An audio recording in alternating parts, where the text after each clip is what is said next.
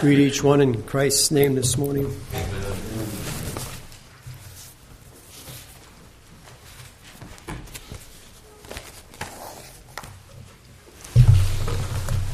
Turn to Luke chapter 12 for our opening text.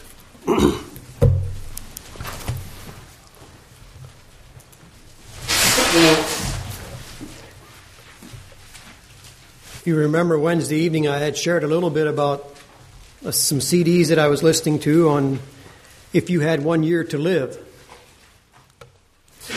Well, that's a guarantee that none of us have even today. But what thoughts would you have? What would start going through your mind if you were given the notice today that on March, what is today, the 17th?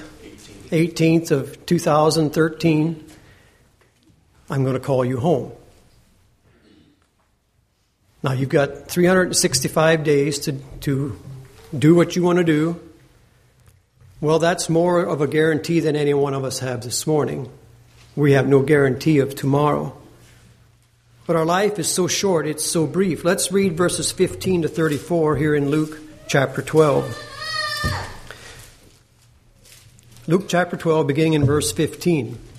And he said unto them, Take heed, beware of covetousness, for a man's life consisteth not in the abundance of the things which he possesseth. And he spake a parable unto them, saying, The ground of a certain rich man brought forth plentifully. And he thought within himself, saying, What shall I do? Because I have no room where to bestow my fruits. And he said, This will I do, I will pull down my barns and build greater, and there will I bestow all my fruit and my goods. And I will say to my soul, Soul, thou hast much goods laid up for many years. Take thine ease, eat, drink, and be merry. But God said unto him, Thou fool, this night thy soul shall be required of thee. Then who shall those things be which thou hast provided? So is he that layeth up treasure for himself, and is not rich toward God. And he said unto his disciples, Therefore I say unto you, take no thought for your life, for what ye shall eat, neither for the body what ye shall put on. The life is more than meat, and the body more than raiment. Consider the ravens, for they neither sow nor reap, which neither have storehouses nor barns, and God feedeth them. How much more are ye better than the fowls? And which of you, when taking thought, can add to his stature 1 cubit? If ye then be able to do that which is least, take heed. Why take ye thought for the rest? Consider the lilies, how they grow. They toil not, they spin not. And yet I say unto you that Solomon in all his glory was not arrayed like one of these. If then God so clothe the grass, which is today in the field, and tomorrow is cast into the oven, how much more will he clothe you, O ye of little faith? And seek not ye what ye shall eat or what ye shall drink, neither be ye of doubtful mind. For all these things do the nations of the world seek after, and your Father knoweth that ye have need of these things. But rather seek ye the kingdom of God, and all these things shall be added unto you. Fear not, little flock, for it is your Father's good pleasure to give you the kingdom. Sell that ye have, and give alms. Provide yourselves bags which wax not old, a treasure in the heavens that faileth not, where no thief approacheth, neither moth corrupteth. For where your treasure is, there will your heart be also. Let's bow our heads for a word of prayer. Our Lord, this morning we thank you for your goodness, your kindness, your love, your provision. And you understood us as frail man, that we are very lax in our understanding of you. And you have made it so simple for us to understand, simple enough that we can grasp that we need you as our Lord and Savior. And so this morning, Lord, we just thank you for that, and we pray for your presence, your Spirit's presence.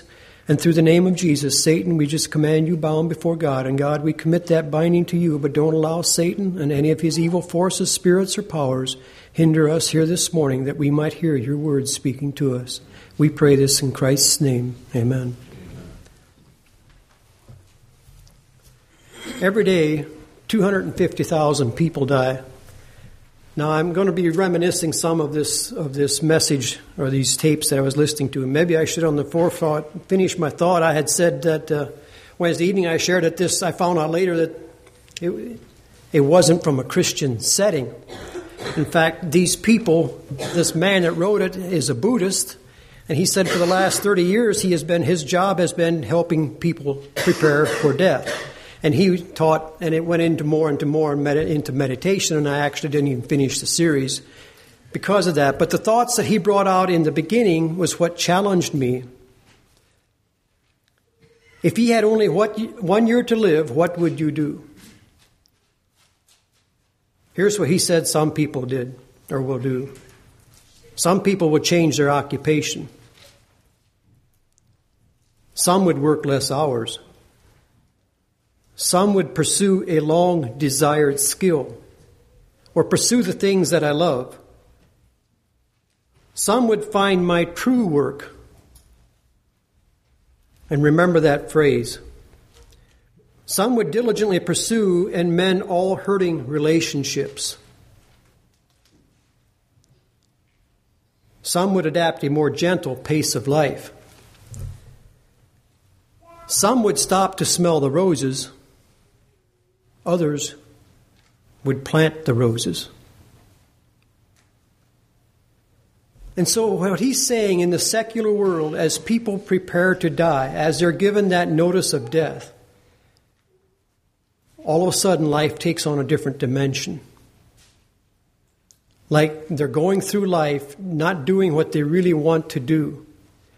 And he gives the example, this is in the other series, and I was listening to on the Dream Giver or the Dreams. He says that it's like a young boy who as he grows up, he wants to either be a firefighter or he wants to be an EMT or that type of a thought. Now, what comes to your mind, us as adults, when someone mentions that? In other words, what that boy is thinking or feeling is he wants to be someone who helps others. And it seems like that is the core that's within each one of us. The world around us has given us a thought like the rich man here that I need to provide for myself. I need to lay up for myself so that when I get to that point where for many years I can take my ease, I can eat, drink, and be merry. That's all inverted. It's all about me. And we'll never find that God's will for us, or what I'm going to refer to as His dream for us, is inverted. It's always reaching out to others. That's what Richard read in the devotional this morning. When Ananias and Sapphira shared that was an inverted concept. They were going to try and serve God to their own glory or to their own benefit. That's not what God wants for us. Our calling is always to reach out. And it is true that many are given that 1 year to live. I was just reminiscing of that a year ago about right now. We found out that our daughter had cancer. And we didn't know. You don't know. What is the extent of this? What will happen in a year from now? You don't know. You don't even want to think that far, hardly. When Lil's brother had surgery the other week, his wife, like I shared Wednesday evening, said, I didn't know. Would I be a widow by the time surgery was finished or not? God chose not. He is recovering very well. So is our daughter.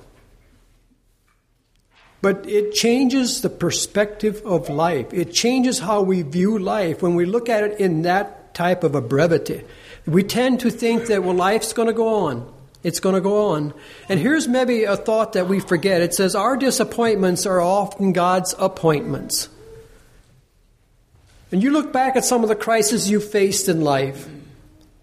What did they do for you? We looked at them as a hiccup in my journey in success. We looked at them as a tragedy, maybe a calamity. I mean, the life stopped. The world came to an end. Our career came to an end, or whatever it might be. We were all of a sudden at the dead end of a street, and we couldn't even get turned around to get out. But remember that our disappointments are often God's appointments. In other words, if I had 1 year to live, I would probably change the way I view any one of you or anyone that I'll meet from this time on. I remember I think it was the day after Dad's funeral, my brother and I went to get some medicine from Mom, and you just felt like, wait a minute. The world needs to come to an end. I mean, things need to stop. People need to wake up. We're going through some hard times. No, we went to Walmart to get medication. People were hustling and bustling about, getting things bought, taking care of life, moving on. And just recently, I forget now who it was that faced that very same thing, that they had buried their parent, one of their parents, and just felt like the world should come to an end. It should stop. People should realize what we're going through. But no, it doesn't. It goes on. And that's because when death does strike or a calamity does strike, reality sets in. We realize, wait a minute. What is really life all about? Where is life really going to go? What am I really wanting to do in life? And so that brings us back to that quote that he had given there, is to find my true work or God's plan for me. Now that might be to be a housewife. That might be to be a mother. It might be to work somewhere. It might be a carpenter. It might be a farmer. It might be something else also. I might have a wrong view of what God really wants for me. Maybe I am basing my view on life so that I can keep up with whoever else or succeed in whoever else. And I just was challenged with that and thinking of this message today. And Friday again, I was on a delivery and it was out in Illinois, and it was like you looked around and way out in the distance there was a house, and way over there was a house, and nothing but corn and bean fields in between. Now you have to be a Paul or a Gary or an Ian to recognize what that means to a farmer. It's just like, wow, you mean these people get to live here? You know, and so it helps us to realize, now why would that be so important to me? Why would that wow me so? Well, there's nothing wrong with farming. Maybe that's where God wants those people. But maybe He has a work for me that I'm shunning because it's affecting my goal that I had in life. My goal that I had in life. That author goes on to say, to prepare to die, we must change our goals in life. To prepare to die, we must change our goal in life. Now let's continue in Luke chapter 12. Drop down to verse 41 and we'll read through to verse 47. Then Peter said unto him, Lord, speakest thou this parable unto us or even to all? And the Lord said, Who then is that faithful and wise steward whom his Lord shall make ruler over his household to give them their portions of meat in due season? Blessed is that servant whom his Lord, when he cometh, shall find so doing. Of a truth I say unto you, that he will make him ruler over all that he hath. But if that servant say in his heart, My Lord delayeth his coming, and shall begin to beat the men servants and maidservants, and eat and drink and be drunken, the Lord of that servant will come in a day when he looketh not for him, and at an hour when he is not aware, and will cut him in sunder, and will appoint him his portion with the unbelievers. And the servant which knew his Lord's will, and prepared not himself, and that servant which knew his Lord's will and prepared not himself, neither did according to his will, shall be beaten with many stripes. And so he's explaining that parable that some of us, I'm going to say it that way because it's today, some of us lose focus. Some of us are losing focus of really why God has placed us here upon this earth. And God has given each one of us a will. God has given each one of us a purpose. We're born with that. And if I may maybe exaggerate that a little bit, we go back into Genesis 1 and we look at God's dream for mankind. He created an earth for him and He created a helpmeet for him. He set him up in this world because that was His dream for mankind. And he says that I even made them in my image. And so we are made in the likeness of God. And then as we fast forward that, we look at David. God had a plan for David as a young boy. God had that plan for him. And David took that and allowed God to use it. Now, was David's plan immediately fulfilled? Did he go from a shepherd to a king, even though he was anointed king? He went for years in going what seemed like the wrong direction, like opposition that didn't seem fair, and that wasn't fair. And we'll remember that also. But as we take time to plant the roses, what are we really doing? To prepare to die, preparing to die is the most healing act of a lifetime. Now, why is that true? We don't like death. Even to kill a mouse is not... Yes, we enjoy hunting. But there's something, as you realize, that there's something about death that... What is it? Do we dread it? Do we fear it? We don't like it? Do we ever get over it? Well, not according to you that work in the medical field. When you're there helping someone and that person's life expires, there's something surreal. There's something about that again reminds us of the brevity of life. That life, this body will come to an end. This body will cease to function as we know it today. And so if you had 1 year to live, what would you do differently? Well, preparing to die is a process of clarity, insight, and closure. The clarity being we understand that this body is going to come to an end. And the insight is that there's an eternal destination, left or right. And the closure is it'll be over. It'll be final. It'll come to, it's it.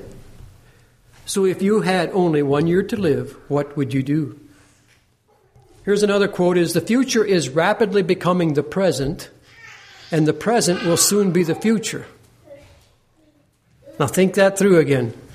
The future is rapidly becoming the present. We see death as something, I don't know, some of us are in our 50s. We still see it out there somewhere. I don't know how old I want to become. Sometimes I don't want to become much older, and another time, life is real. We kind of want to live another day.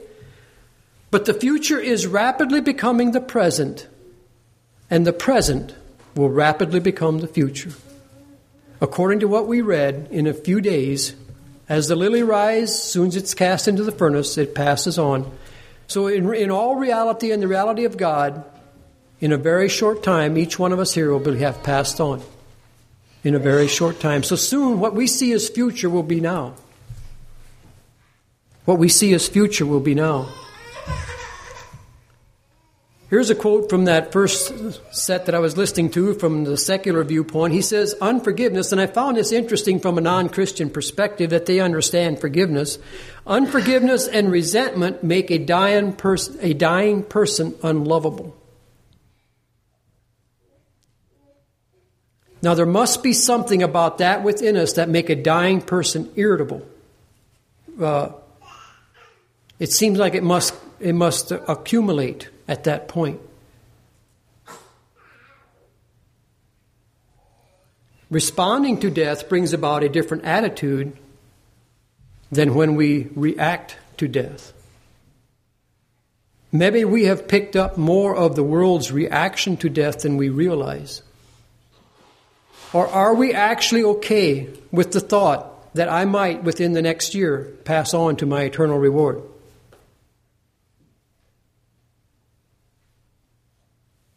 And like I said earlier, the disappointments that we face might be the appointments of God. Some of that doesn't make sense. Because it doesn't seem fair that God takes a young mother or a young father out of home. That doesn't make sense. Or that God allows other calamities in a family. It doesn't make sense. A young child or whatever it might be. Let's go back into 2 Peter chapter 3.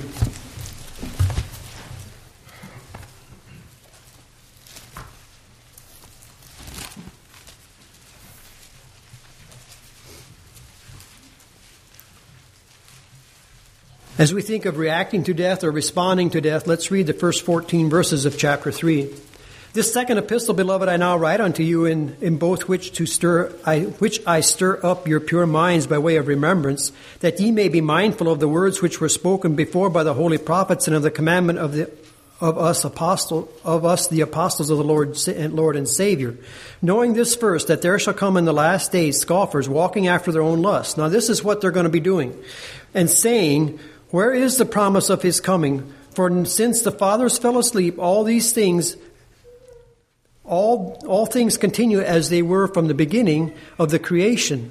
For this they willingly are ignorant of, that by the word of God the heavens were of old, and the earth standing out of the water and in the water, whereby the world that then was, being overflowed with water, perished. But the heavens and the earth, which are now by the same word, are kept in store, reserved unto fire against the day of judgment and perdition of ungodly men. But beloved, Now this is Peter again coming back. But beloved, be not ignorant of this one thing, that one day is with the Lord as 1,000 years, and 1,000 years as one day. The Lord is not slack concerning his promise, as some men count slackness, but is longsuffering to usward, not willing that any should perish, but that all should come to repentance, or to change our life, or reverse it. But the day of the Lord will come as a thief in the night, of which the heavens shall pass away with a great noise, and the elements shall melt with fervent heat. The earth also and the works that are therein shall be burned up. Seeing then that all these things shall be dissolved, what manner of persons ought ye to be in all holy conversation, or in your walk of life, and godliness, looking for and hasting unto the coming of the day of God, wherein the heavens being on fire shall be dissolved, and the elements shall melt with fervent heat. Nevertheless we, according to his promise, look for a new heavens and a new earth, wherein dwelleth righteousness. Wherefore, beloved, seeing that ye look for such things, be diligent that ye may be found of him in peace, without spot and blameless. And so now, if we are what Peter is referring to there, we are not reacting to death, but we're looking forward to death. It's like a returning home. It's like a going back. Yes, we understand that there's going to be there'll be pain involved. There's physical pain involved because that's how God created us. But are we willing? Are we allowing the things of this life to distract us away from looking forward to eternity? Now, our forefathers, those that were dying for their faith, I don't think had that problem. Because to be here meant more pain. To go to glory meant the ending of the physical pain. And so they could look forward even from that. That's actually kind of a selfish view of it. But they were willing to do it because they loved their Savior and they were loved of their Savior. So what is distracting us from looking forward to eternity? Is it the goals that I have set to accomplish in life? So that I can say like the rich man did, that I can now sit back, I can coast along a while, things are taken care of, I don't have to worry about life anymore. I just thought of some things that I think that Christians might get involved with that distract us from looking forward to eternity. And I thought of end time prophecy. You hear a lot of that. You read a lot of it in the secular. This is exactly how it's going to happen. It's going to be thus, thus, thus, thus, and thus. There's no questions, and it might differ from how we believe. Well, you know, I'm like I keep telling my Sunday school class, I'm pretty naive when it comes to understanding prophecy. It's just not my cup of tea. But there's one thing clear to me, how it is isn't going to change my eternal destiny. And so to allow that to distract me from my walk with the Lord, I think is a trick of Satan. How Christ will come, how it will be in those at the end of time, really is not that important. What the Bible says is that if I'm faithful unto the end. And so now I can look forward to that. I don't have to dread, am I believing it right or am I believing it wrong? Other things that might distract me from looking forward to eternity might be bitterness and resentment. Because we read earlier that a bitter person is miserable in death. Or it might be pride and jealousy that's distracting me. There's some things I have to accomplish yet in life. We want to get this bought. We want to get that done. We want to build this. After all, we got to provide for our family and we got things to do. And I'm not taking away from that. The Bible says a man that doesn't work shouldn't eat. And so there's a balance there that I think we need to find. Are you content with where you're at in life?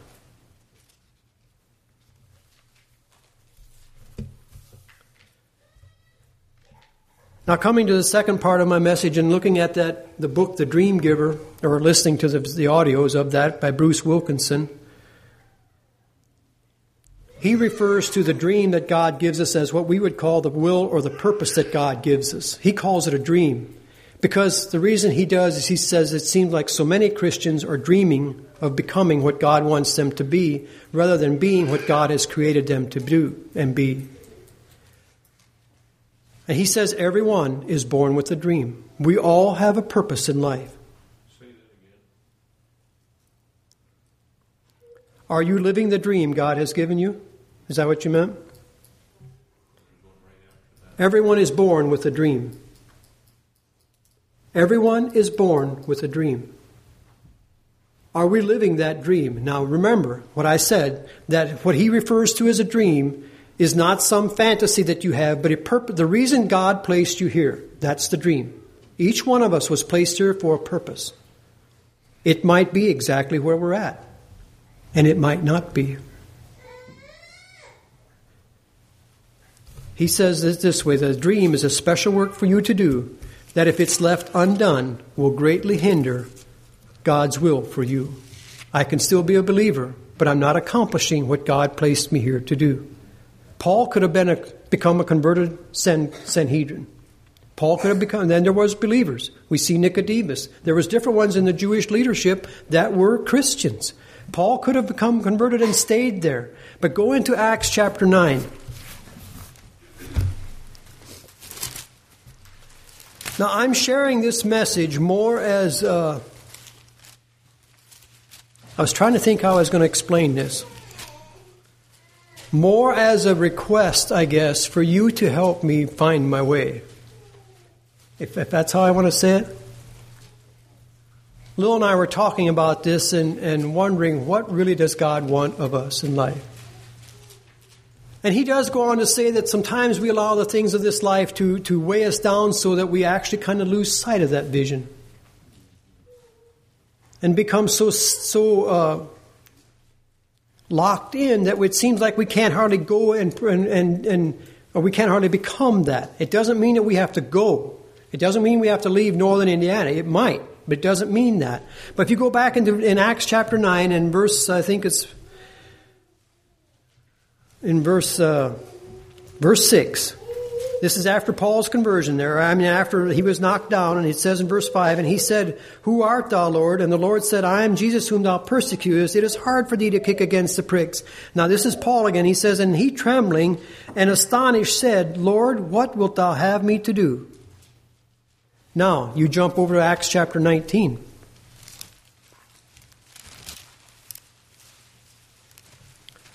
I'm getting ahead of myself a little bit, and I lost my reference there. But somewhere he was mentioning, it's later, I think, where he was mentioning this to...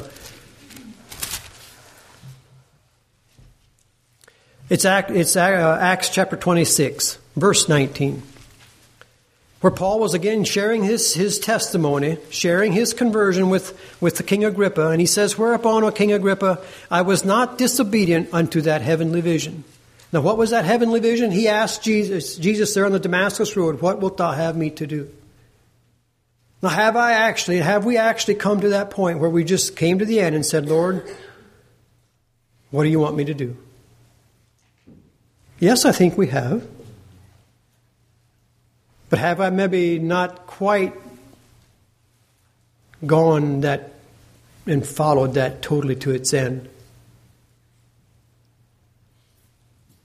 I talked about the desert, or where David had to go for quite a while, even after he was anointed king. He had to go out in the desert. He had to live what wouldn't be a kingly life. He had to watch not only his front, but also his back.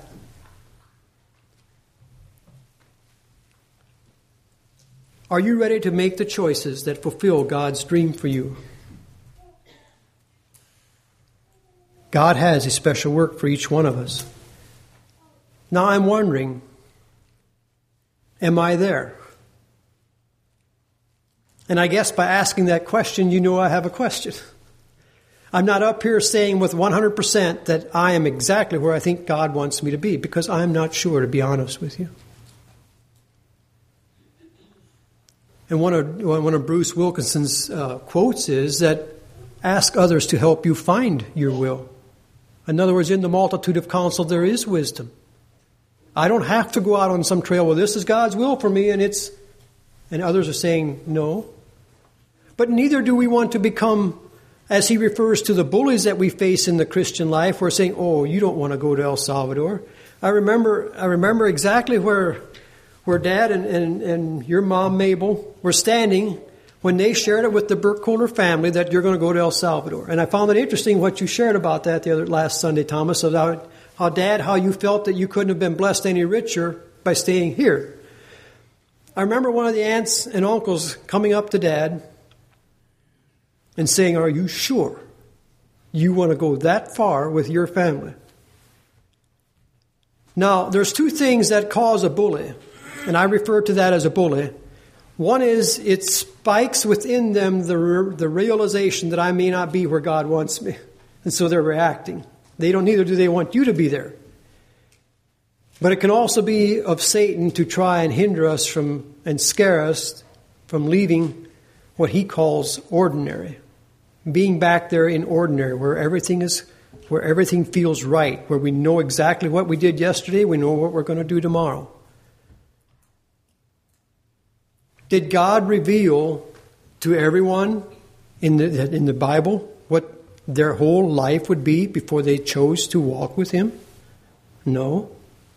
When he anointed David as king, as a young man, did he reveal to him that he was going to have to run for his life? No. But he did as he went along. He gave him that direction. Everyone faces obstacles as they prepare for their dream. Now let's go back to James chapter 1.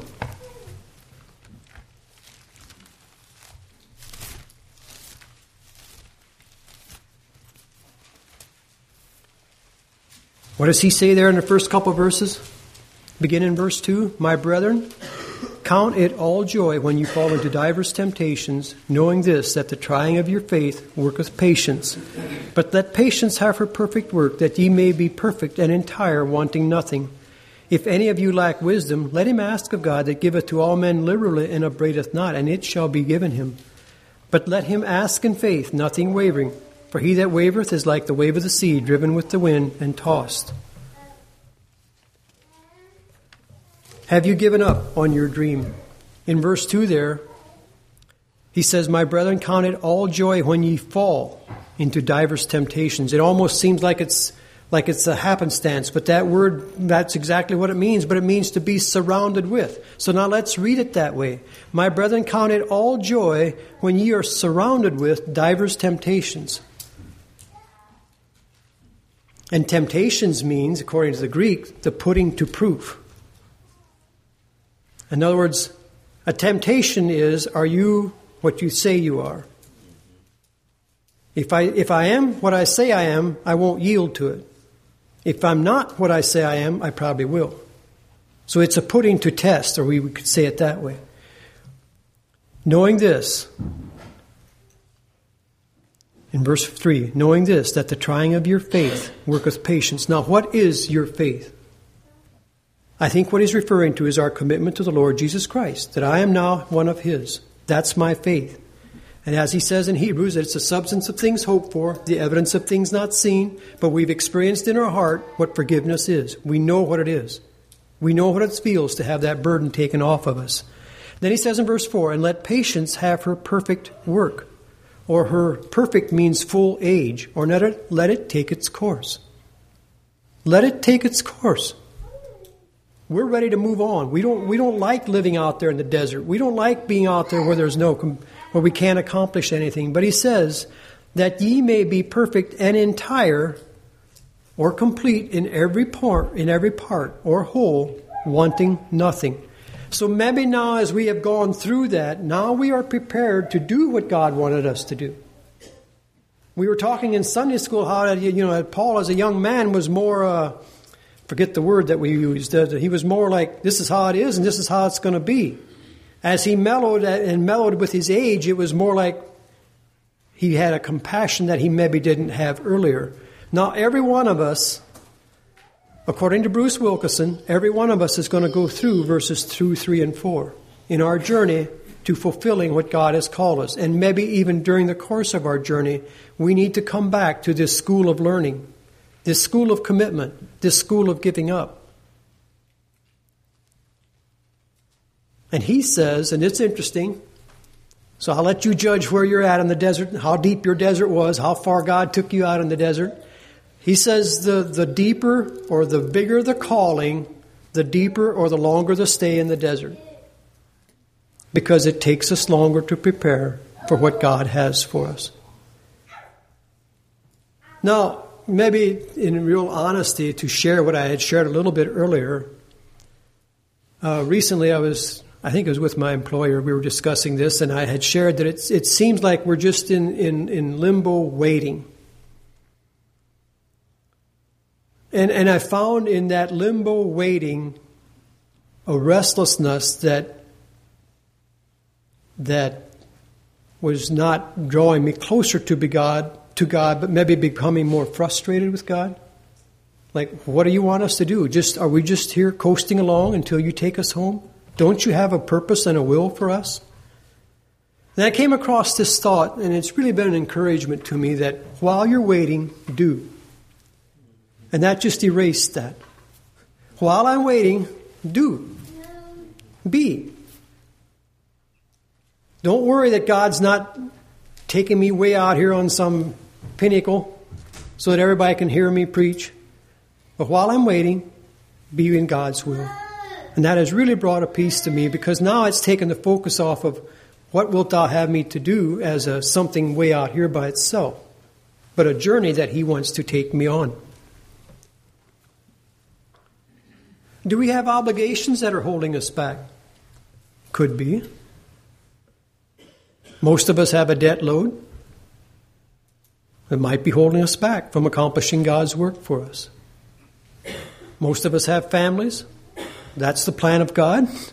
That's instituted of God. That's not an excuse, but we allow it to become one at times. Well, we've got children, we've got a family we need to provide for. That's true. But it says that God owns the cattle on 1,000 hills. Does that mean I just go out here and say you need to pay my bills? No. But it is saying maybe I'm allowing things in this life to keep me from becoming what God created me to be.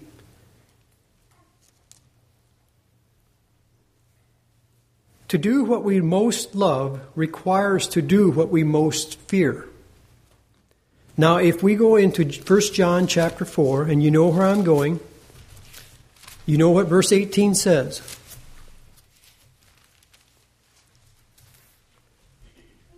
There is no fear in love, but perfect love casts out fear, because fear hath torment. He that feareth is not made perfect in love. And so he's saying that it's harder to leave, what we love most, or what we most love, requires to do what we most fear. Now, he gave the example of that as he started to speak and to share what he had. He had a ministry of studying the Bible that he shared with many people. And he said, I was so deathly afraid of getting out from behind the pulpit or even letting go of it that he said it actually hindered my talk, my presentations or my messages. So he said, I took a piece of black electrical tape and I went out each side 10 feet and I put a little X there. And then I told my wife, whenever you want me to move, you nod your head. So he said, we sat there and I just opened up the message and she nodded to the left. Well, he said, I was so paranoid I had to stop speaking, walk over to that point before I could continue to speak. But he said what it did is it broke me out of that physical fear that I was afraid of what people would think of me. So what we love most, or what we most love, requires to do what we most fear. Now, there's a blessing in that because it brings humility.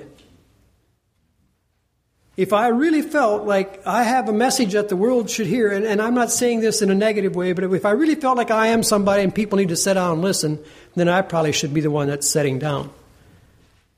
But if I really have that fear of God in me, that will always, what that does is it helps us immediately to focus back on God. God, I can't do this. Only by you can I do this. And so we're not looking at our own accomplishments, but we're continually looking back to God for direction and blessing. Now we can rest. Even though it's out of our comfort zone, we can rest that what we're doing presently is what God has for us. And what that does is it causes us to 24/7 look back to God. God, help me. God, I need your direction. God, I can't go through this day without you. But it's hard to leave that comfort zone. But he says it's harder not to. Because now we're sitting there and we're frustrated. Lord, what do you want me to do? We're here waiting. Nothing's happening. When actually He's waiting on me. Actually, He's waiting on you.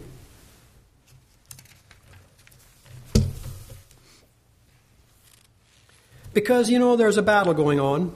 Satan doesn't want us to fulfill the will of God. Because that affects his kingdom. Not just me, but his kingdom. But God brings inner peace that cannot be matched when I work for his kingdom.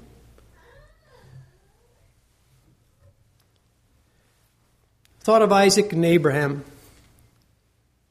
Bruce Wilkinson mentions that God then at times requires us to give that dream back to him. Now we know the story of Abraham and Isaac, but Abraham didn't. Isaac didn't. But God, after he had finally given Abraham his promise, Abraham could finally rest that in a very slow way, I'm going to have more descendants than the stars of the sea or the sand of the sea, stars of the sky. Now all of a sudden that's already coming to an end. But God does that to each one of us to see if we really are willing to follow his will. I don't know, I've often wondered what Abraham went through. I can't believe he just got up and brushed his teeth and grabbed his coat and grabbed some fire and told Isaac, let's go. We're going to go out on a hike. But I'm guessing there was a real battle pursued.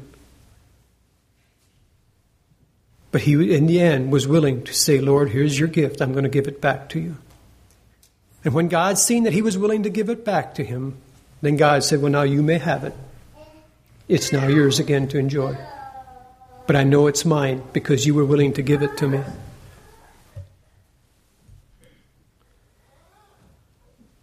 Unbelief is probably our biggest struggle. We just don't believe that God really wants me to do that, or that he can really see me through, or that he'll really bless me in that way. It's our biggest hurdle. Remember, trials are not failure, but a battle against Satan. It's not about me. We tend to look at it maybe that it's about me. It's not about me, but it's about Satan. In Romans 8:31 it says, and what shall we then say to these things? If God be for us, who can be against us?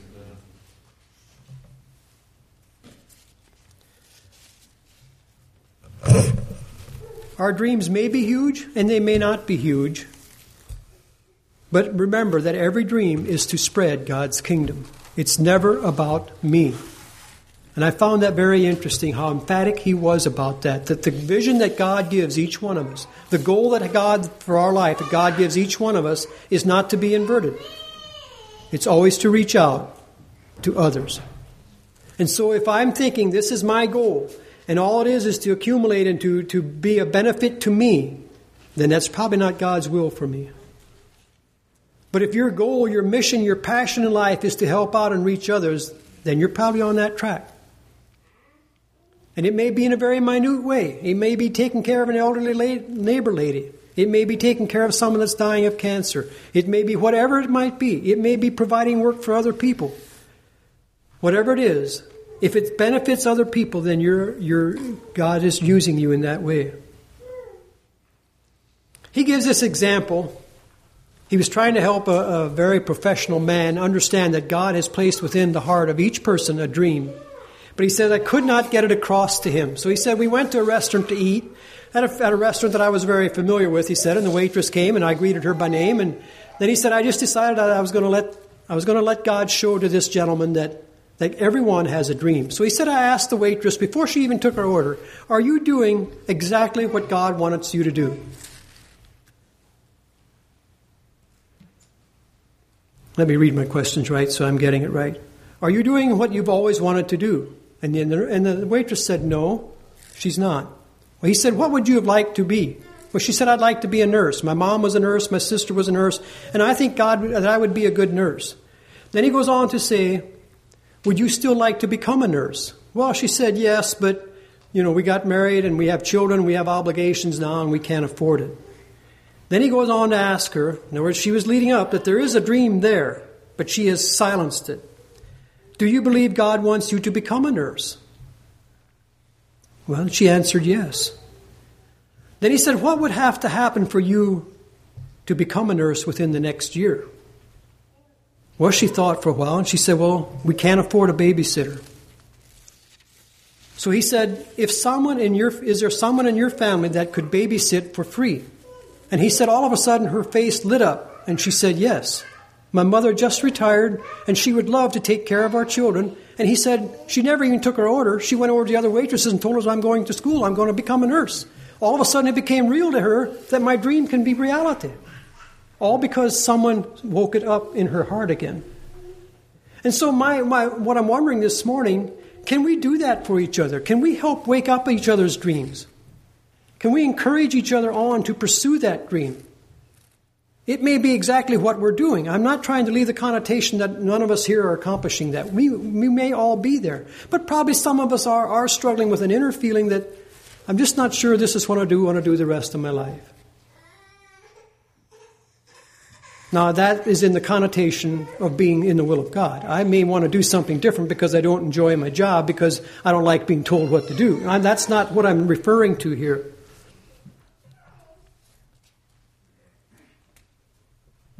You go back and look at Moses. It says there that when he was born, his mother noticed that he was a goodly child.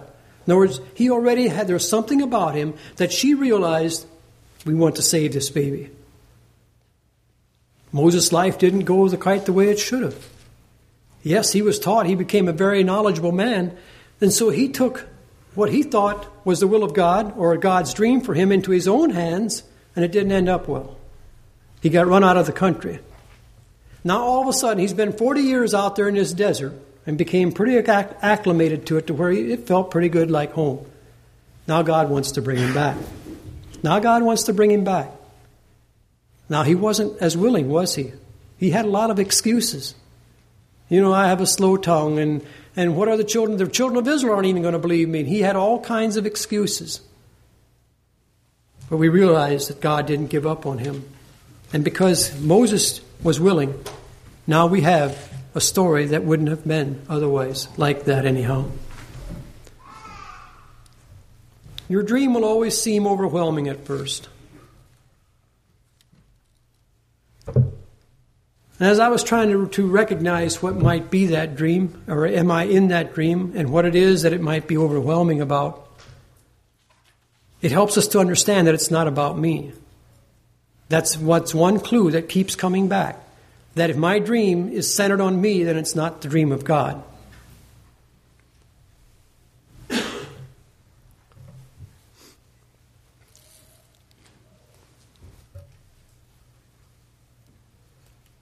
Ways to find your dream is to ask these questions. What have I always been good at? What needs do I care about most? What do I admire most?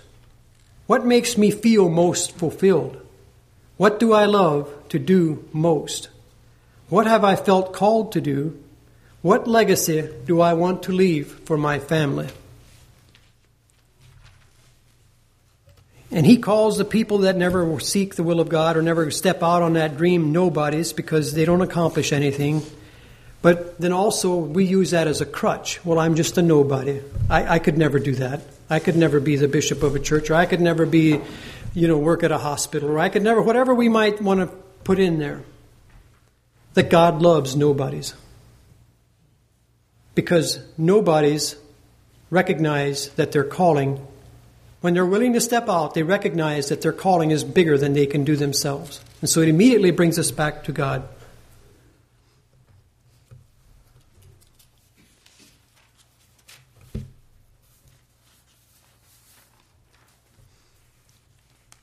Let's remember it's God's work, and live to achieve the great things to the glory of God. And our prayer could be this: make me the person you created me to be, to do the work you created me to do.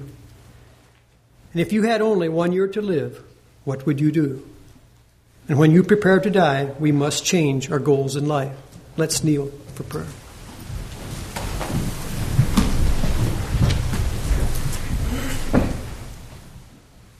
Father, this morning as we look at this admonition and recognize you not only sent your Savior, your Son, to die, my Savior, your Son, to die for me and to redeem me, and then that was going to be all. We're just happy-go-lucky from then to eternity. But that you had a greater purpose and plan, even from the beginning of creation, even before I was created, even before I was born. And even through my growing up years, Lord, you had a plan for me to accomplish your perfect will and your work. And Father, I just again this morning plead for your direction, your wisdom, your guidance, and the guidance and direction and wisdom of those around me. and that we may be that for each other, that we can encourage each other on in the work that you have for us in accomplishing your will. And that will would be to draw others closer to you or come to you in the saving knowledge of Jesus Christ. It's not about me, it's not about what I can accomplish, but it's about you and what you have accomplished in my life and how you want that to be shared with others. Give us that vision again, Lord, to allow you to redeem, to bring back to life that which we have maybe stifled, that which we have maybe put on the back burner because we thought it couldn't happen. Make it possible for us, Lord. Bring people into our lives that help us to accomplish that work and walk with you. And we thank you for that, and we pray this in Christ's name. Amen.